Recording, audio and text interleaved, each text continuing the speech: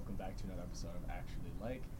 We're gonna do a few changes in this episode, so if you loved everything so far in the season, then we'll get back to it. And if you hated it, well, here's some new things for y'all. We're outside for this one just because we beat Florida yesterday, and the fort is going crazy, and I kind of want to just let people watch as this is going on. I'm also a Gator hater, so my voice is also shout, yeah. whatever. So if it sounds weird, just enjoy it. We got a really cool guest on today. We got Isabelle. How you doing today? I'm good. A little tired from yesterday, but Right. you know, we're here. That means you got into yeah. it. That's all Yeah. I'm saying. So again, just for the audience to get to know you a little bit, we're gonna do a quick question.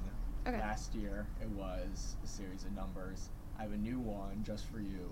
Okay. What is the weirdest emotional support animal you've seen someone try to be like, I need this? I have seen several. I've heard of several, I should say. Okay. I've heard of a lady with a peacock. Right. That was weird. Probably the weirdest one was a monkey.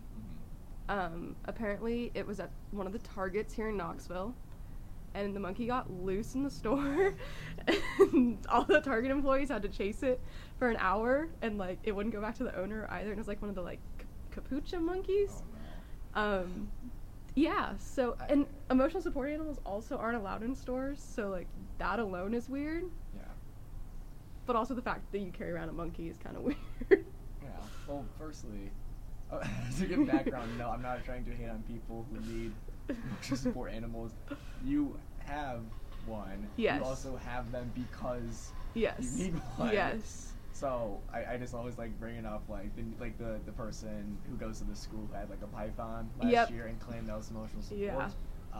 I work with emotional support, registered one, and I Right. train them, and I know there's only 3 questions you can ask people. But Mhm. again, I always think that's funny when you see the news story. Also, I worked at Target. There's not a code for No, absolutely there's not. There's not a code anywhere for that. I mean, I didn't even know you could have monkeys as pets here. I feel like that's probably illegal. Same thing with all the people with tigers, as pets. Yeah, I don't. Also, ferrets are not legal where I'm from. I didn't know ferrets existed until I got to college. And you're what is that? Yeah, I saw it and I was like, I want to hold it, and then they let me hold it. But And if someone had tried to describe a ferret to you. my mom's they're like rats, but they act like dogs, and I was like, what in the world is this? God, that's disgusting, but also, go you. I don't know. So we got a couple of few things we just want to talk to you about. So if you want to talk just a little bit about your major, and also what a typical day looks like for you, just so people know what it's actually like being your academic self for a bit. Okay. So I technically am a double major. I double major in kinesiology and neuroscience. Neuroscience is actually what I started out with because I am obsessed with neurology and how the brain pathways work, and how much of a role it can play into injuries, especially. Then I realized I would have been out of college in 3 years, and that seemed scary to go to med school in 3 years, so I added kinesiology as a second major. So now I'm graduating in 4 years with 2 degrees, not taking summer classes or anything. So right now I am in 19 hours of classes. I basically go to school from 8 to 2 every day, and then as soon as I'm done with classes, I go to my internship, which is athletic training for the women's basketball team. And I am there easily till 6 o'clock at night, and then go home and I do homework for several hours, go to sleep, and start it over pretty much every day. We were going to talk about optimism on the episode a little bit later, and I think it's definitely needed after, well, one, I was going to be oh, congrats, you're getting your two degrees in 4 years, and then you're no, it's every day till 6 p.m., I hate it. And it's not that I hate it, I really love what I study. That's honestly the only reason I think I can do this. I am just fascinated by it every day. I learn something new, and I'm like, oh, this is so cool. Other people think it's ridiculous, but I love it. Well, it is the reason why I chose social work instead of psychology or neuroscience, because I can't do the pathways. I love, neuroplasticity and that kind of stuff, but I can't do like, oh, what neurotransmitter was this for? I'd be like, I don't know, mood regulation. I don't know. So I just give a lot of huge kudos to that. But yeah, I think that just reinforces the point that you need to like what you're studying. You need to like what you're studying. You shouldn't be doing a major for someone else, or like you gotta do what makes you happy. Yeah. But you do say you enjoyed it. I love my majors. Yeah. I wouldn't change it. I mean, maybe not choosing the double major, but honestly, I don't think I would change it, because if I just did kines, I would miss the neuro side, and if I just did neuro, I wouldn't get the full body effect of kines. So, which is interesting because those are very different. Like, you don't have classes with the same people. No. No. But at the same time, it is in, body affects the brain affects the body. Exactly. And, I just felt like in the real world, that's not really seen yet. Yeah. I think some doctors are getting to that point where they really realize, how much, mental health plays into how you recover and stuff. But that, was honestly more for me why I chose both. Yeah. Was because I just didn't think the link between the mind and the body, there's stuff like the brain-gut connection people always talk about, but... Can you yeah. the person talking yeah, about that? So the brain-gut connection is a lot of people who have, stomach issues. They actually call your stomach your second brain. So if you have a stomach ache, it makes you in a bad mood because it's just like your brain saying, oh, something else hurts. I'm going to be in a bad mood because it hurts. Yeah. So there's always this idea, this connection throughout your whole body. Something else is your second stomach. I can't remember. It's very weird. There's a second of everything pretty much. And it just goes on about how a brain to gut connection is, if you think you feel good, you will feel good. And it's the whole thing, with the responsive, if you put a smile on your face, you're going to automatically enjoy it because it's a reflex pathway through your brain. Okay. Well, we're going to talk about that a little bit later in optimism. But what we say in, psychology is the cognitive is the somatic, and the somatic is the cognitive. If you're laying in bed and you're thinking about the stresses you got tomorrow, your heart rate's going to go up. Exactly. Everything's going to stress you out. And so it's not just your brain is stressed out, your body responds, but then also if you're like, oh no, why is my heart, why are my hands jittery, I'm getting stressed out, it's all causing each other the same. So I think that's really a cool route that you're taking. And then also just you get to do a lot of really cool things with it too. I do get to do a lot of cool things. The women's basketball team. Yeah, I get to do that. I did research in rats, or not rats, they're mice, over the summer. My friends say... Which again is just a smaller ferret that's not a dog. Yes. I did at my mom's work. If you ask my roommates what my mom does, they would tell you she's a rat dealer, which is why I tend to refer to them as rats. But basically, she handles doing biomedical research in mice. So I got to fully dissect mice the whole summer, take a spinal cord out, adrenal glands, all that stuff is really cool to me, but nobody likes that. But that's some of the really cool stuff I get to do. Go up to somebody and say, "Hey, I take spinal cords out of rats." It's not well received. But there is important things to discover about that. Again, most of our research that we know on humans is because of things we've done on rats and other creatures first. Shout out Abe, the monkey we sent into space. Just for hanging out there. Yeah. And then he came back and was American hero. So it was super fun. I got to go into work every day this summer, and I got to go play with mice. You couldn't get much better than that. I would rather deal with the actual scholarship athletes that you're talking to on a daily basis that go out and do really cool things. So what is that like? You need a security press? Do they teach you PRs or not personal whatever?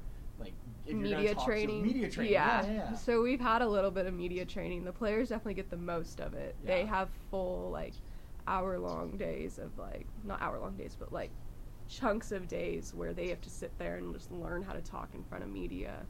And it's actually interesting, they choose specific players to speak depending what they know is going to be asked. So if we have international players, they'll advertise it as an international night and only set them up to speak so that they're already prepped to know what to speak about.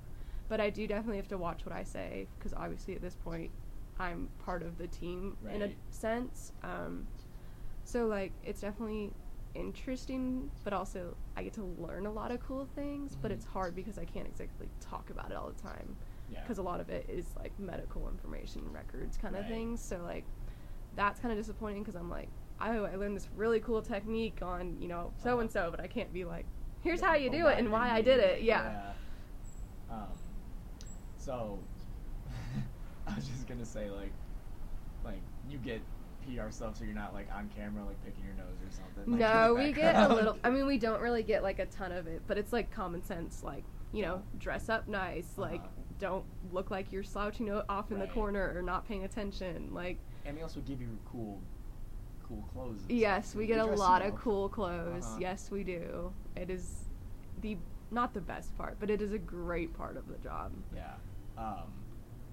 I remember that one. I don't know if you've seen this video, but like, there's the Penn State guy wrapping that ankle, Yeah.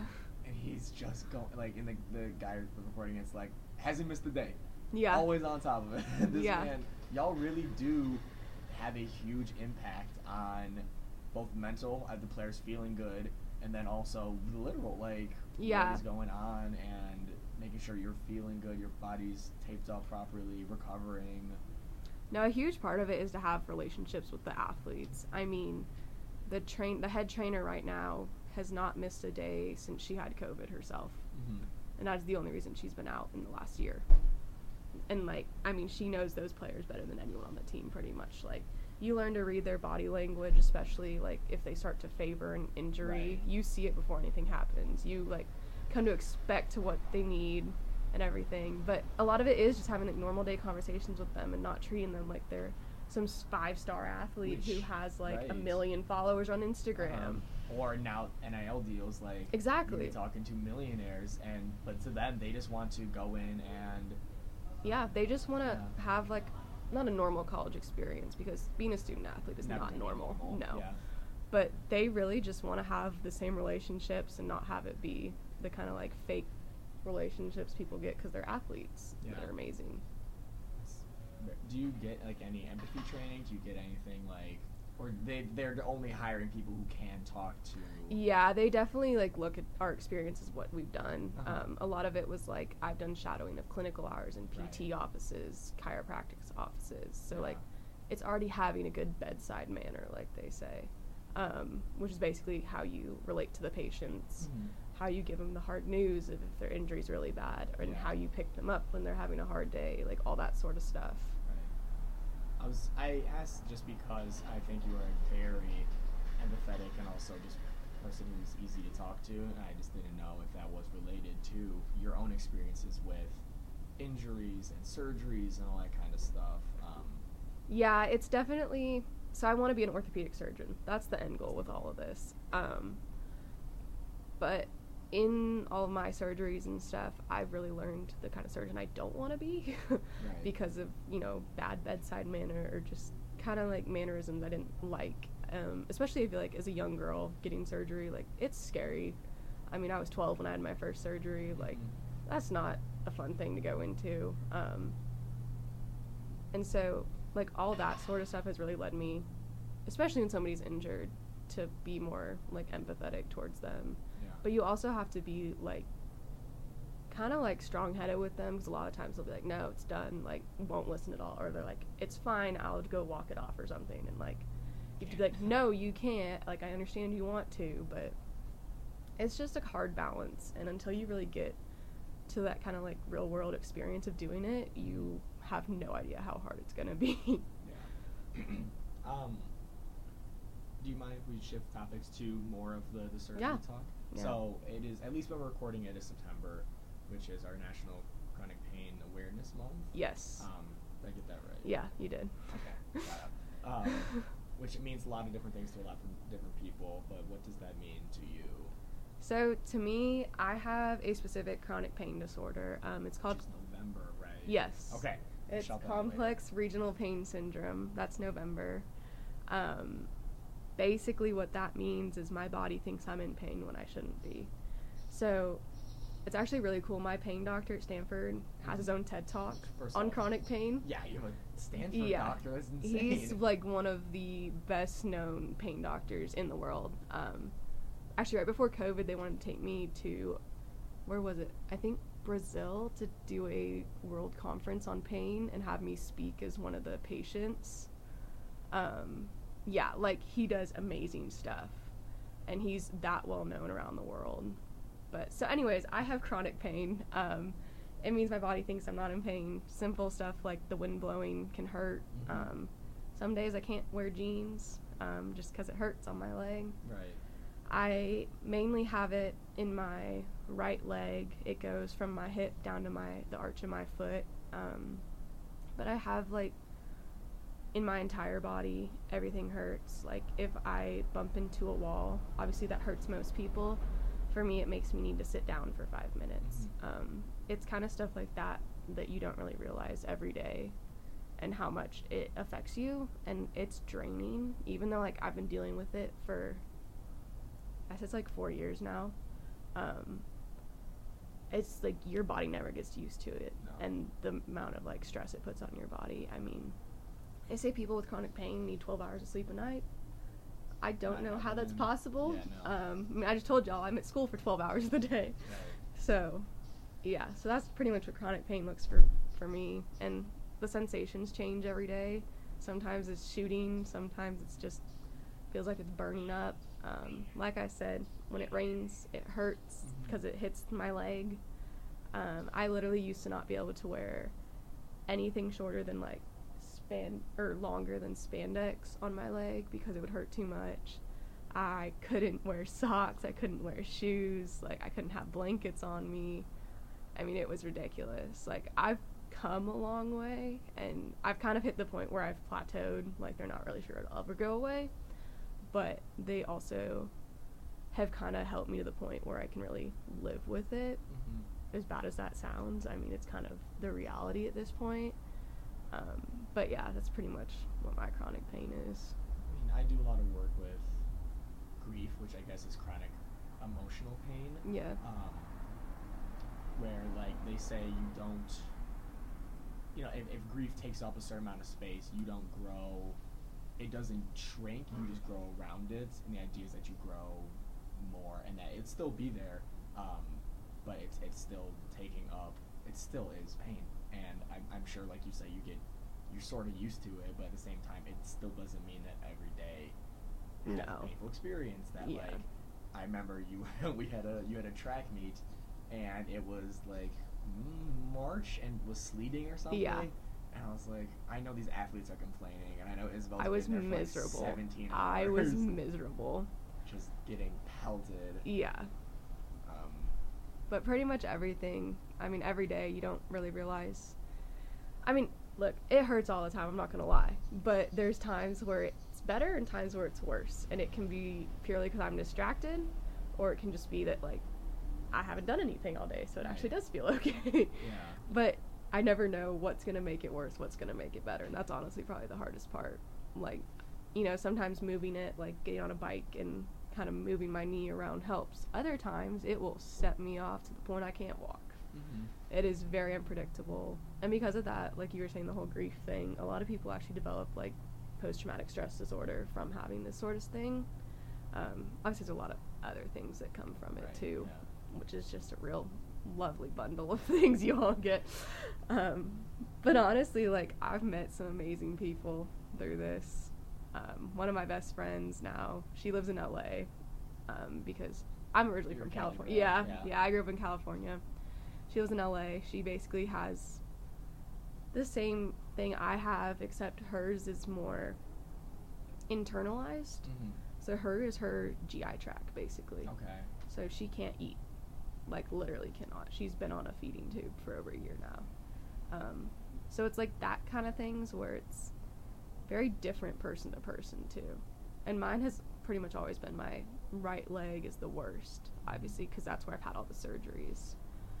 But I mean, people can get it from something as simple as, like, you reach too far across a table and all of a sudden your body clicks and it gets it. But what's actually really interesting about it is it's most common in teenage girls that are perfectionists. So you see a lot of straight-A student girls develop chronic pain in high school. A lot of them can get over it. A lot of them can't. Yeah. But it is definitely a specific type that gets it, because it is tend to be those who put themselves in more stressful environments already. Yeah. So that when their body hits one more thing, it just pushes them over the iceberg kind of thing. And again, from the neuroscience point of view, cortisol and adrenaline are horrible long-term regulators. I mean, if you take my heart rate any time of day, it's like 90. Yeah. I mean, it just never calms down. And like another telltale sign is my pupils are pretty much always dilated. That's another like pain response. There's a lot of fun little things like that you don't really realize, but all those sorts of things, like where your body's running on adrenaline, it is not good long term. Like you just crash at some point. And I have those days. Oh my god, I'm not getting out of bed today. No. Well, thank you for talking about it. You also you mentioned surgeries. You've had over 40? No. I've had 10 knee surgeries, 1 shoulder surgery. I've had like other procedures. Okay. Like I've had a ton of procedures. That's okay. I'm sorry. Yeah. Which are like nerve blocks where they stick like a 10-inch needle into your leg while you're awake. Yeah, it's a great time. Yes. Yeah. Yeah. I've had a lot of random procedures that nobody else can say they have. Yeah, I remember we went to that one joint in whatever agency place that I drove you, and it was about 7 80-year-olds, yeah, and then just you and I sitting in the lobby, yeah, and everyone else was like, oh, look how like young and youthful they are. It's great going to paying doctors because I am like the only person young there by like 50 years normally. Like it is so bad. I still can't believe that they were like, they did your procedure thing, which again I didn't even know what it was, but the nurse was like, oh yeah, we're gonna scrape away some pain and stick a needle, and I was like, they stuck a needle in my back. Yeah, great. And then they just made you walk out of there. Yeah, no wheelchair. They just gave me to you. Nothing. Yeah, they were just like, all right, make sure she doesn't drive home. They didn't even say that. You could have driven home if you wanted to. They didn't say anything. Yeah, and it was just like, what? Yeah. What if you missed the needle by a millimeter? That's the scary part about this stuff. Is you're totally trusting someone to, especially in your back, right next to your spinal cord, inject some anesthetic, and you just hope it doesn't go wrong. I know that sounds horrible. No, it worries me, and I just still can't believe the amount of optimism and excitement you have, and also to be a surgeon like that, and help lower the people's amount of fear and make them feel comfortable about it, because it can be extremely scary. Yeah. No, I mean, that's honestly what I want to do. I want to do it with kids especially. Part of it is because all the little kids that have to have surgery I feel really bad for anyways. Right. Whether it's a birth defect or they broke their arm in several places. Either one of those, I just want to be able to fix. And it's the idea of being able to fix it with my own 2 hands, too. Right. And it's also the whole, emotional side of it. And I'm definitely, an empathetic person, like you said. When somebody hurts, I'm I will be right there alongside them and doing the best I can to make them feel better. But it's just the same thing with kids. Honestly, part of it is they have the most interesting injuries, which sounds really bad to want to fix kids fair. Because of that. But I'm I want to challenge myself every day and figure out, for me, I broke the back of my kneecap. The surgeon straight up told me he sees that maybe twice a year. Okay. I want to fix a kid like me. I'm not going to lie. That's what I want to do. Is I want to find, a little Isabelle and go and fix her. Is fix the right word? It's not fix, but Sorry, I was going to say this seems really it's not fix, but about you, I'm saying fix in the mechanical sense, yeah. bones aren't lined up right or you're missing cartilage kind of thing. Okay. That's what I mean by fix. Okay. Because when you said they're the most interesting injuries, I thought you were talking about my sister hit me in the face with a hockey stick, which is a true story. No. Okay, I was gonna say, 'cause they do. I know, I work in schools. Someone will come down to the office and they'll be like, "What happened?" They'll be like, fell off the swing set and try to do a handstand, and some on my ankle got tweaked. What? I don't know. Yeah, no, it's definitely like, it's like the actual part, like, I mean, you don't see 50-year-old people come in, I mean, they may be missing cartilage behind their knees, but that's because they're 50 years old, and like, I mean, basically in this culture now, you get a knee replacement, then, it is just standard, but you don't see, okay, so for me, I was 12 years old, and I walked in the doctor's office, and I no longer had cartilage and bone behind my kneecap, like, and they're trying to figure out how to get the chunk that I chipped off back under my kneecap. Like, you will not really see that in adults, because they're just not out there doing the physicality of the stuff the kids are. So it's more like, especially kid athletes. Exactly. Too. Like, I want to do the interesting side where I'm challenging myself of how I'm gonna like solve these problems and stuff, and also like keep them hopeful that there is a future. You know, because like injuries like that, I mean, if you're like under 5, you don't really remember it most of the time. But like once you start getting into like higher elementary school, middle school, like it starts to have a big impact on the kids. So especially that's if really you're why. Thinking about, am I gonna do college athletes? Exactly. Am I gonna do, you know, what's my end goal in life? Because it feels like every day it's more and more important to be a year-round athlete. To, you know, like I think in particular my baseball friends who have to pitch for 9 months out of the year or whatever, and then their elbows are all messed up, and it's like, well, now I can't throw. Well, that's why when they get to college, there's only a certain amount of pitches they're allowed to throw before they have to take like time off, because like it ruins with their shoulders so bad. So like it's that sort of stuff with kids. Like you don't want to let them destroy their bodies when they're that young. So what do you think is? I think people at least generally know the Rice method. Yeah. Which, I mean, I don't know if that's anything beneficial. I mean, there definitely is times where it is. Like, it's actually very hit or miss in research right now. Dang. Like, it's definitely one of those, like, top, everybody has their opinion on it kind of thing. It's a little controversial because some people are like, ice technically, like, inhibits the body's natural inflammatory response, but at the same time, you need the ice to block the pain receptors that are going to your brain and make your brain overthink it. It's a very weird point kind of thing. Again, like the cognitive, the somatic. If you think like, oh, I'm gonna recover, then like it shows that like you will recover faster. Yeah. So what, in your opinion, then, what do you think everyone should be doing? I know that's hard with like every case is different. But, like, drinking water, is that I mean, water's always a good thing. No, that's a good thing, yeah, because it helps flush the toxins from your body. Shout out toxins. Shout out Falls being Florida again. A lot of toxins in people's bodies right now. I mean, honestly, half of it is listening to your body. Like, I feel like not enough people do that. You see all these athletes, and like when something hurts the next day, they're like, it's fine, I'll just keep going. Yeah. And that's how, like, long-term injuries occur, and long-time, like, even lifetime injuries occur. But I would say, honestly, just listening to your body and kind of, like, figuring out what works for you. Like, for some people, heat feels best, and some people, ice feels best. Yeah. And it's the same kind of thing, like, where ice is kind of controversial because it, like, distracts your brain. There's these things called TENS units. Yes. Yeah. Yeah, TENS units. The reason why those work is because your brain thinks... It's like giving your brain a big red bouncy ball. Like, if you think of your brain as a dog, like, it's like giving your brain, like, just a big red bouncy ball, and you're like, hey, look over here for a minute.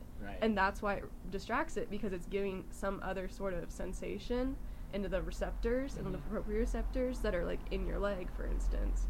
I keep referring to my leg, because it's my leg that's injured. But, like, that's why it works.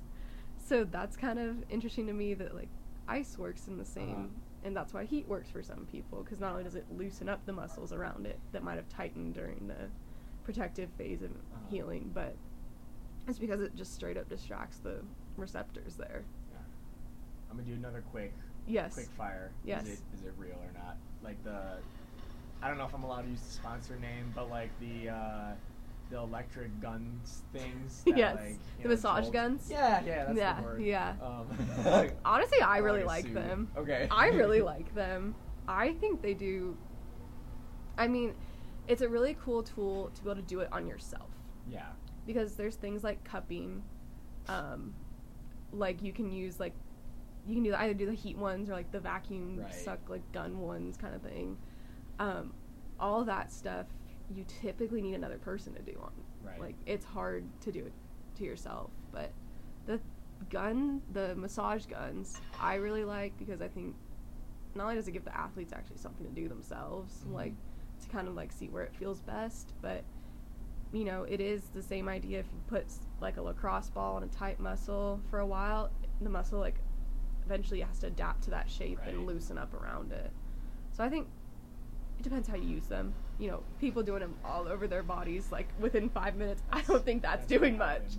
But there are different attachments, and I've seen it used on like lower backs of like elderly people who have really bad back pain or bad posture, to loosen everything up, and like it's worked wonders for them. So I think it's, you know, kind of depends how you use it. Yeah, for sure. Because I think everyone's looking for a quick fix. Exactly. There's no but such thing. That's not a thing. There is no such thing. There never is, unfortunately. I mean, unless you like, I don't know, cut your knee like when you fell. Band-Aid. Yeah, like. Right. Yeah. But no, I think we like to promote two things. I think we like to promote like comeback stories. Yeah. Where it's like, oh, look at the pain he went through, and like he's a winner now. But then we also like to promote like, well, and how fast we want week. recoveries. Yeah. I mean, so like ACL statistics in young girls who play soccer. Okay. I think most of them have a re-tear, like half the majority have a re-tear within the first year of playing. Because it wasn't ready, or because it wasn't ready. Settled, yeah. Because typically ACL recovery by the book is after 6 months you should be technically ready to go. You're not game contact ready. That comes at 9 months, but your body actually needs basically a full year of true rehab, the full year. And that's what a lot of people, there's a specific ACL like test you have to pass to be able to consider it fully released from rehab, but that test doesn't really do the dynamic stuff you do in like soccer games. So like that whole idea of, well, she can do the 5-step test or whatever, like she must be good. Yeah. But the most incidence of re-tears of ACLs in young girls comes the year after their injury, because it's starting to rain. Is it? Yeah. Okay. Well, use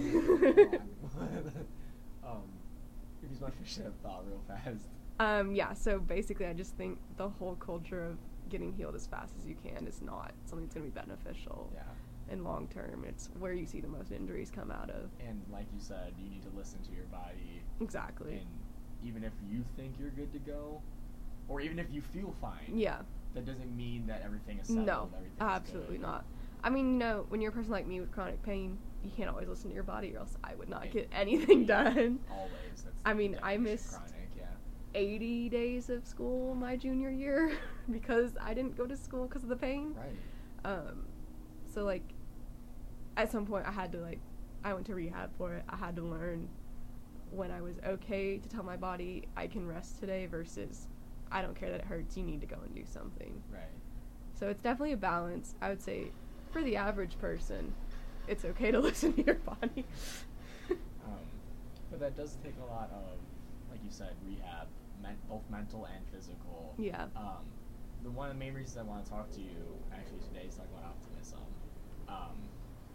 One, you were very kind to go to my mindfulness class. I enjoyed it. Okay. I really enjoyed it. Everyone came in thinking it was yoga. No, I was trying to do, like I do, like what I was talking about earlier, is connect the body and the mind with, you know, telling your body to relax, telling your brain to relax, that there is a time. If you're stressed, you're not going to sleep well, you're not going to recover, you're not going to do a lot of things. And statistically, college students are pretty stressed. Yeah, I'd agree with that statement. Right. And so I was like, okay, I'll let people stretch out.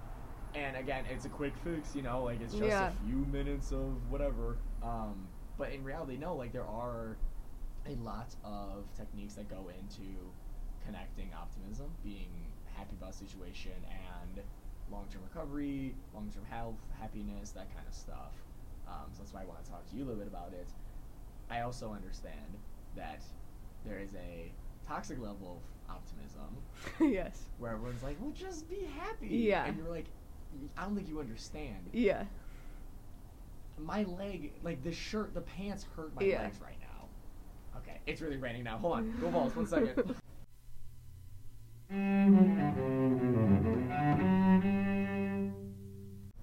Hello everyone, I hope you're doing well and enjoying our little episode so far with Isabelle. We're going to give a quick charity shout out. We wanted to talk about the Ronald McDonald Charity House. So Isabelle, you want to explain what that is and why people should look into it? So this is a really cool program. It's across the country. It's actually trying to go international. What they do is when kids are in the hospitals, they actually provide a place free of charge for the families to stay. It's really important to me because I was actually one of those kids. I wasn't even that young, not gonna lie, I was 17. I lived in a Ronald McDonald house for at least 4 months, 24/7, and I was there at Christmas at one point, and like they give you presents for Christmas and stuff, and they really make you feel like home when you're in a hospital. Yeah, which is something you definitely Yeah. need, and I believe from the commercials I've seen growing up that it's also free to families. Yeah, right? it's completely free to families, and it's free to anybody if you're under 18. If you've been a patient before you're 18, you can be there till you're 25. Awesome. So please donate, support in any ways you can, and we'll get right back to the actual interview. Okay, everyone, we're back in. While we were coming back in, there was like an issue with the washing machine, and my roommate just kicked it, and then it went away. I don't know if that's also a quick fix for the human body. No, I've tried it. You've tried it. I've tried it. And it just doesn't went work. away. Doesn't I don't work. think that's how it works, but I know I'm no man of body science. So anyway, continuing our discussion on optimism, it can be toxic, 'cause like I was saying, people are just like, oh, you'll be okay, everything's gonna be fine. It's kind of the fake, Yeah. optimism. That's not fake optimism. They're trying. But There's an optimistic lifestyle, and there's also like detached from reality. I think there are times where people can recognize, okay, I could have a better mood about this. And there's also times where you can recognize, oh no, this is something yeah, I should be a little panicked about. it's kind of that little- self-awareness. Right. Part. Some people don't have any self-awareness. That's also true. And so like there's actually dimensions and stuff that like I was gonna bring up and just talk to you about, just Yeah. because this is like what the research is saying. So there's, for optimism, internal, external, stable versus unstable, and then global versus specific. And so like this is like a way people test if they're optimistic is if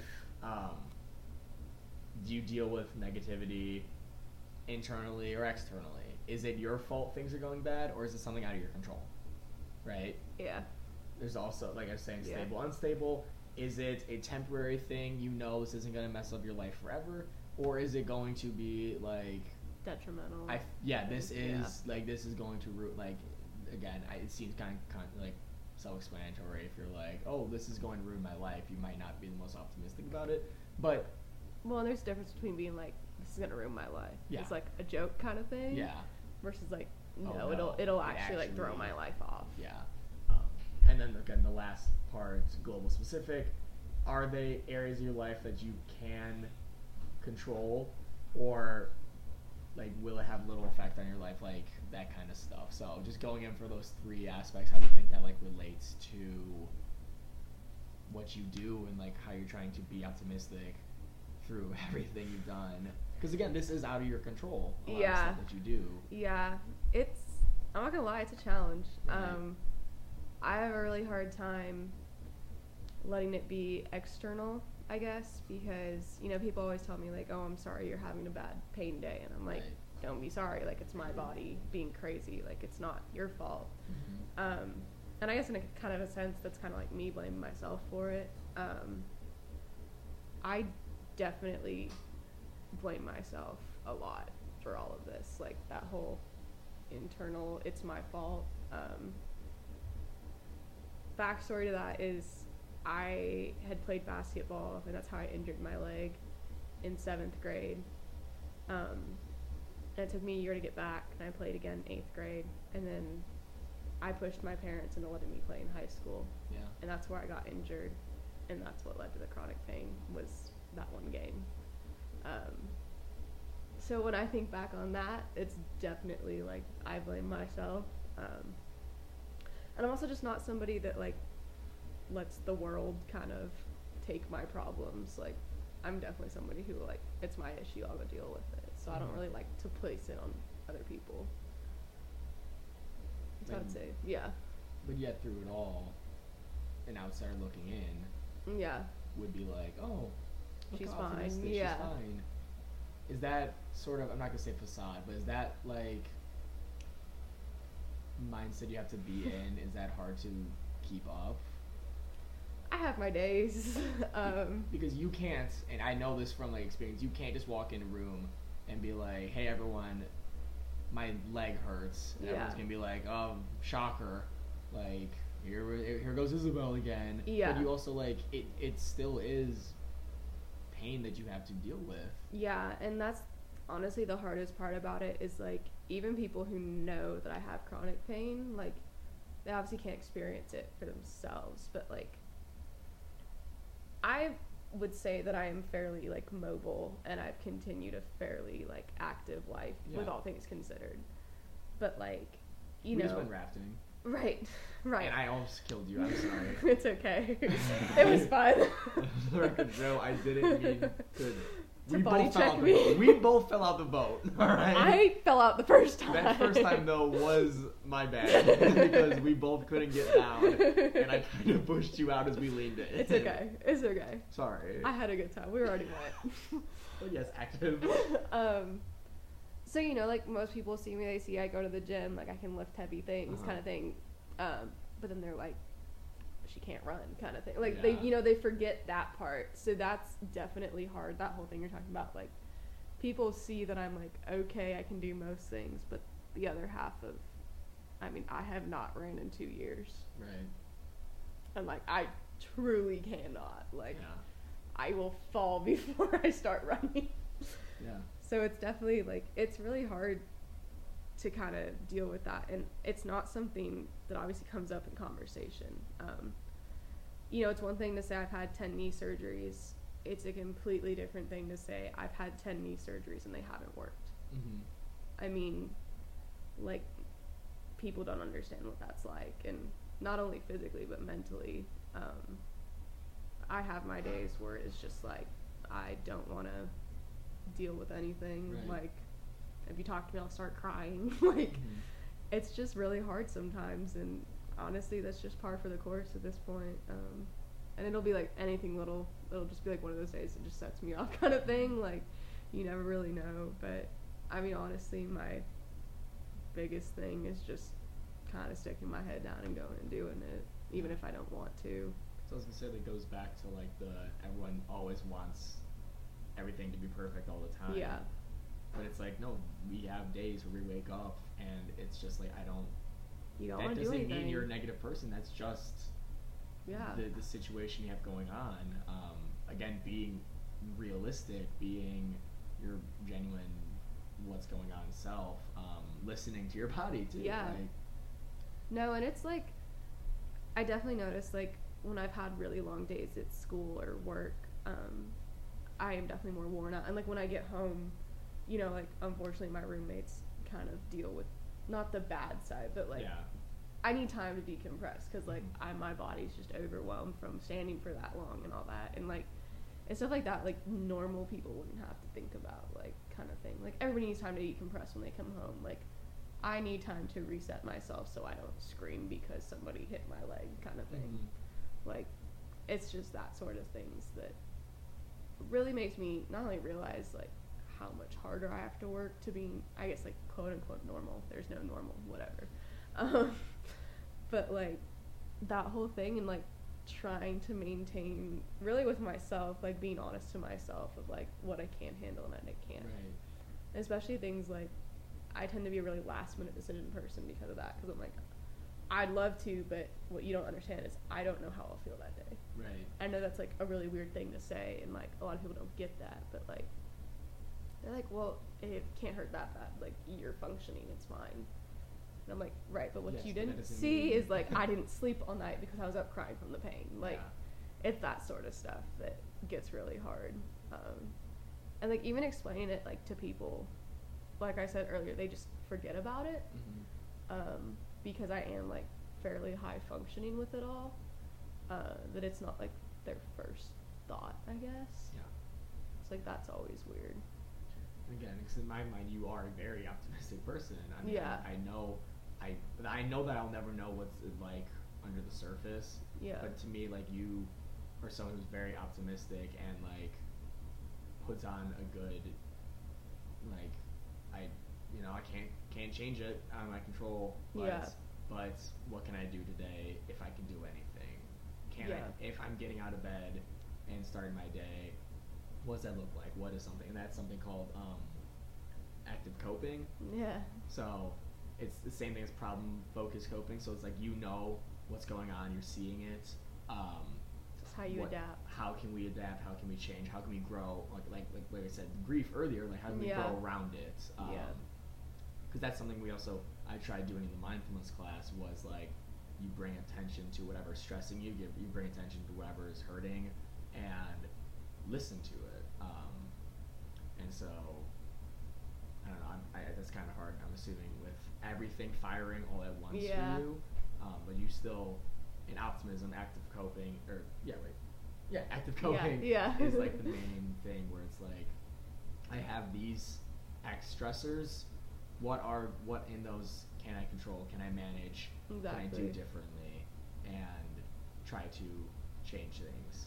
Again, it's not going to be fast. It's also not necessarily going to make everything better. Mm-hmm. But you do a very good job at that, I think,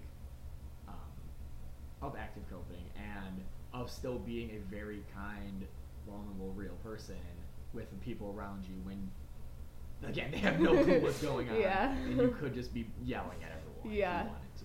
Justifiably, too. I appreciate that. Like, I definitely try. I mean, everybody tries, but I really try to be kind of as mellow as I can with this sort of stuff and just kind of get through life and see what I can do. There are 3 steps, like, scientifically to increase optimism. I'm going to run them by you. Okay. You can be like, that is BS, because again, people are always like, just be happy. Yeah. It's like, no, dude. I'm going to run them by you, though. Okay. Just get your thought, because this is what like we study for optimism. It's stop negative thinking, which is already off to a bad I'm start. not going to like that one. Okay. Off to a bad start, but whatever.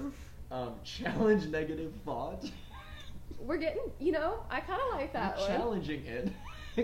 I get that because, like, with me, I'm like, I can't do that. Like, I tell myself, I don't know what it is, but it's like, oh, I can't. Okay, for instance, so I used to have to do desensitization with my leg. Okay. Well, I had 3 different types of claws. And I had a cloth. Claws. Okay. And I had to claws. No. I was like, jeez. And I had to rub them on my leg. Okay. Because of how painful it was. And there's like tiers you got. Like, so first you start with like the really soft baby blankets, and you like rub those.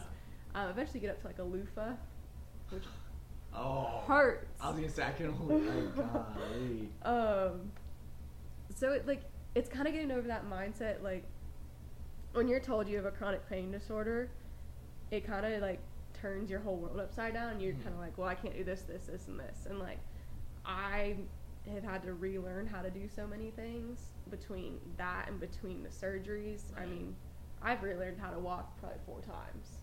Like, I didn't walk for 18 months at one point. At that point, you're basically back to infant stages of like, you first relearn to crawl, then you learn. I mean, I straight up crawled in physical therapy. But it is kind of that, like, you have this voice of doubt in your mind, and it is like questioning that. And so I kind of think the whole challenging the negative might, not exactly to optimism, but it kind of leads you down that path to think better.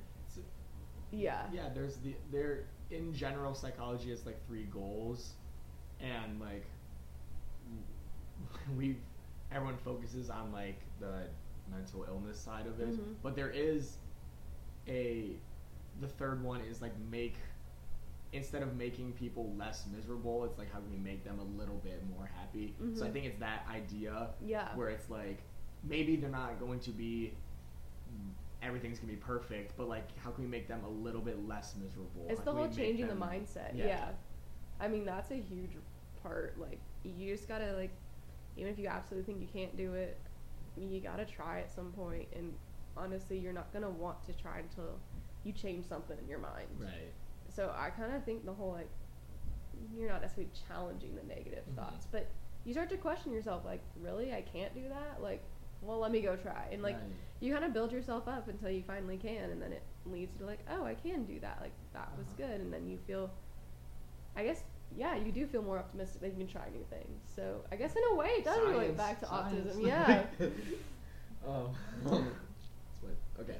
The final third step is affirming the positive. So whatever that means for you. Okay. I think you have a lot of, like, Atlas. Yeah. The GOAT, which shout the out, best follow friend. the Atlas King. King Atlas. King yes. Atlas, sorry. It's all good. I don't know why it would be Atlas King. It's his last name. Yeah. Isabelle King. Or Isabelle Atlas, my bad. Isabelle Atlas. I don't know, dude. Again, it's been a long week. Affirming the positive, though. Yes. The little things. You definitely give off the energy of, like, all right, what are we doing today? Yeah. What can I do? Like, you're always vibing. When you could be negative. Yeah. Affirming the positive, seeing the little things, seeing what is positive in your life, even if it can't be doing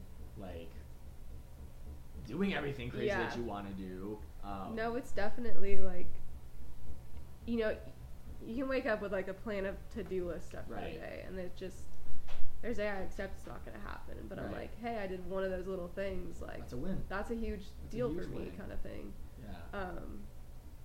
And, like, I have really good friends that'll, like, you know, when I have a bad day, like, I'll talk to them, and I'm like, this, and this went wrong, and, like, they kind of bring me out of that mindset, and they're like, hey, you know, but, like, you went and you, like, actually cooked yourself dinner, which, like, something like cooking requires you to stand on your feet a lot, obviously, so, like, that is hard some days for me. You know, instead of just, like, oh, you decided not to eat, or you decided just to, like, I don't know, eat cereal for dinner, you know, kind of that kind of thing. Like, they're like, I'm so proud of you for doing that. So it's definitely, like, even if I can't remind myself, like, I'm very thankful for the people in my life that remind me of that. And it does play a huge role in, like, kind of accepting what things and how day to day is going to change. Like, you really do need to be, like, just willing to go with the flow kind of thing. And again, separating the unrealistic optimist person who would be like, yay, like, you did it, oh my goodness, versus, like, okay, that is still a win. Huge difference, I will say. Hopefully y'all don't have those the like blind people, I guess, but I don't know. You'd be surprised how many of them are doctors. Well, out of every degree to be optimistic for, I guess that'd be a good one. But also, I need to know realistically what's going on in my body, you know? Yeah.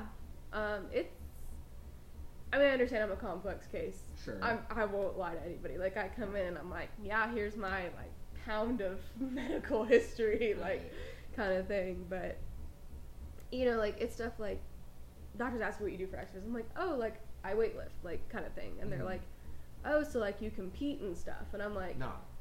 Absolutely not. Like, I would break in half if I tried to do jump that. From A to Z. And they're like, there. oh, so you, like, barely do anything. And I'm like, no, like, yeah, exactly. It's kind of like trying to explain to people where, like, the normal might be here, but I'm kind of just, like, adjacent to it off in my own little world. Like, stuff like that is really hard to explain to people. Like, they're like, oh, so you can do this, so you can do that. And I'm like, no. But no, because those in my life aren't connected in any way. So that's, Stop jumping from A to Z. Yeah. Yeah. Doctors are interesting. I can only imagine your trend, like, if you have to have information sent. Oh, yeah. It is. You got a book. I mean, it got to the point a couple years ago where my mom literally, like, listed out every procedure and surgery I've had and just, like, They walked in the doctors, like, gave them the whole timeline instead of just having us to repeat it all. Yeah. You need, like, a QR code. Honestly, like, or, like, the other thing was I was in a wheelchair, and, like, all the adults that would come up, be like, oh, what happened? And it's like, how do I explain to them that I had surgery 9 months ago, but it didn't heal, and now my body thinks it's in worse shape than ever, like, kind of thing. Like, one of those, like, I just need a business card to hand out kind of thing. It's like, don't ask. Yeah, I'm like, don't ask, just take this. Yeah. But yeah, no. It takes a lot to go to the doctor with me. It's a real fun time. Yeah. You never know what I'm gonna find out that day. But yet, through it all, still pretty... Yeah, you gotta be. Yeah. I mean, I don't know where else I would be if I wasn't. Like, I just have no motivation to do anything, I feel like. Mm-hmm. So I kind of just do what I do every day, yeah. And I, again, want to celebrate that. Not because you are a case study, but just because you're my friend, and, like, that's I'm so happy that you can do these things. Yeah. With everything going on still. So... Gonna wrap up the optimistic part of it again. Science is allegedly saying stop negative thinking, challenge the negative thought, and affirming the positive. If you want to practice that in whatever way you want, awesome, great. Let me know how that's going. Again, just being a little bit more optimistic leads to health benefits, leads to, you know, happiness general. Oh, enlightening, that's cool. Glad we're inside now. Anyway, thank you all for listening. Isabelle, anything else to add? Other than follow King Atlas. Follow King Atlas. No. I guess just, you know, be nice to people. And you don't ever know what they're going through. Like, you really don't. Yeah. I mean, nobody would look at me and be like, she couldn't walk right before she went to college. Right. Like, there's so many hidden things people, even if it's not, like, something as complicated as my, like, history, like, it could just be they're having a bad day. Like, right. It's the whole don't judge a book by its cover thing. Because you also, not to like, expose you here, but, like, you have the handicap parking. Oh, yeah. I'm in 2 states. I'm sure people are like, she looks fine to me. Oh, I have people ask me all the time. They're like, whose placard is that? And I'm like, it's mine. Do you want to see the paperwork? They're right there in the glove box. Take it out yourself. Just be nice to people. Just. Yeah, like, sorry that you don't see a 20-year-old with one of these all the time. Yeah. Like, I don't know what to tell you. It also took me 5 years to get these from doctors because I am so young. Like, it's not my choice to have this. No, but I still do appreciate who you are as a person and the positivity you give to the world and to everyone else, because you are a very empathetic and kind person. And I emphasize empathy because people with sympathy would be like, oh, I understand. Yeah. No, you don't understand what you're going through, Isabelle. And I never will. And that's something that, like, I can only imagine, because I really don't know what it's like. But I still do appreciate who you are and everything you got, and then what you give back to this world. So, again, your take-home message, be kind, be nice to people. Yeah, I mean, you don't know what's going on. Yeah. I don't know what's going on half the time. Alright. Well, again, we covered some good stuff today. Yeah. Talked degrees. Fun. Talked that track athletes are the most, well, they like to complain. Let me just say, from my own personal experience. Every athlete does. You know, okay. And then, of course, it's optimism. So, thank you again. Of course. Thanks for having me. It was fun. Yeah. And that is what's actually like being Isabelle Lux. Yeah.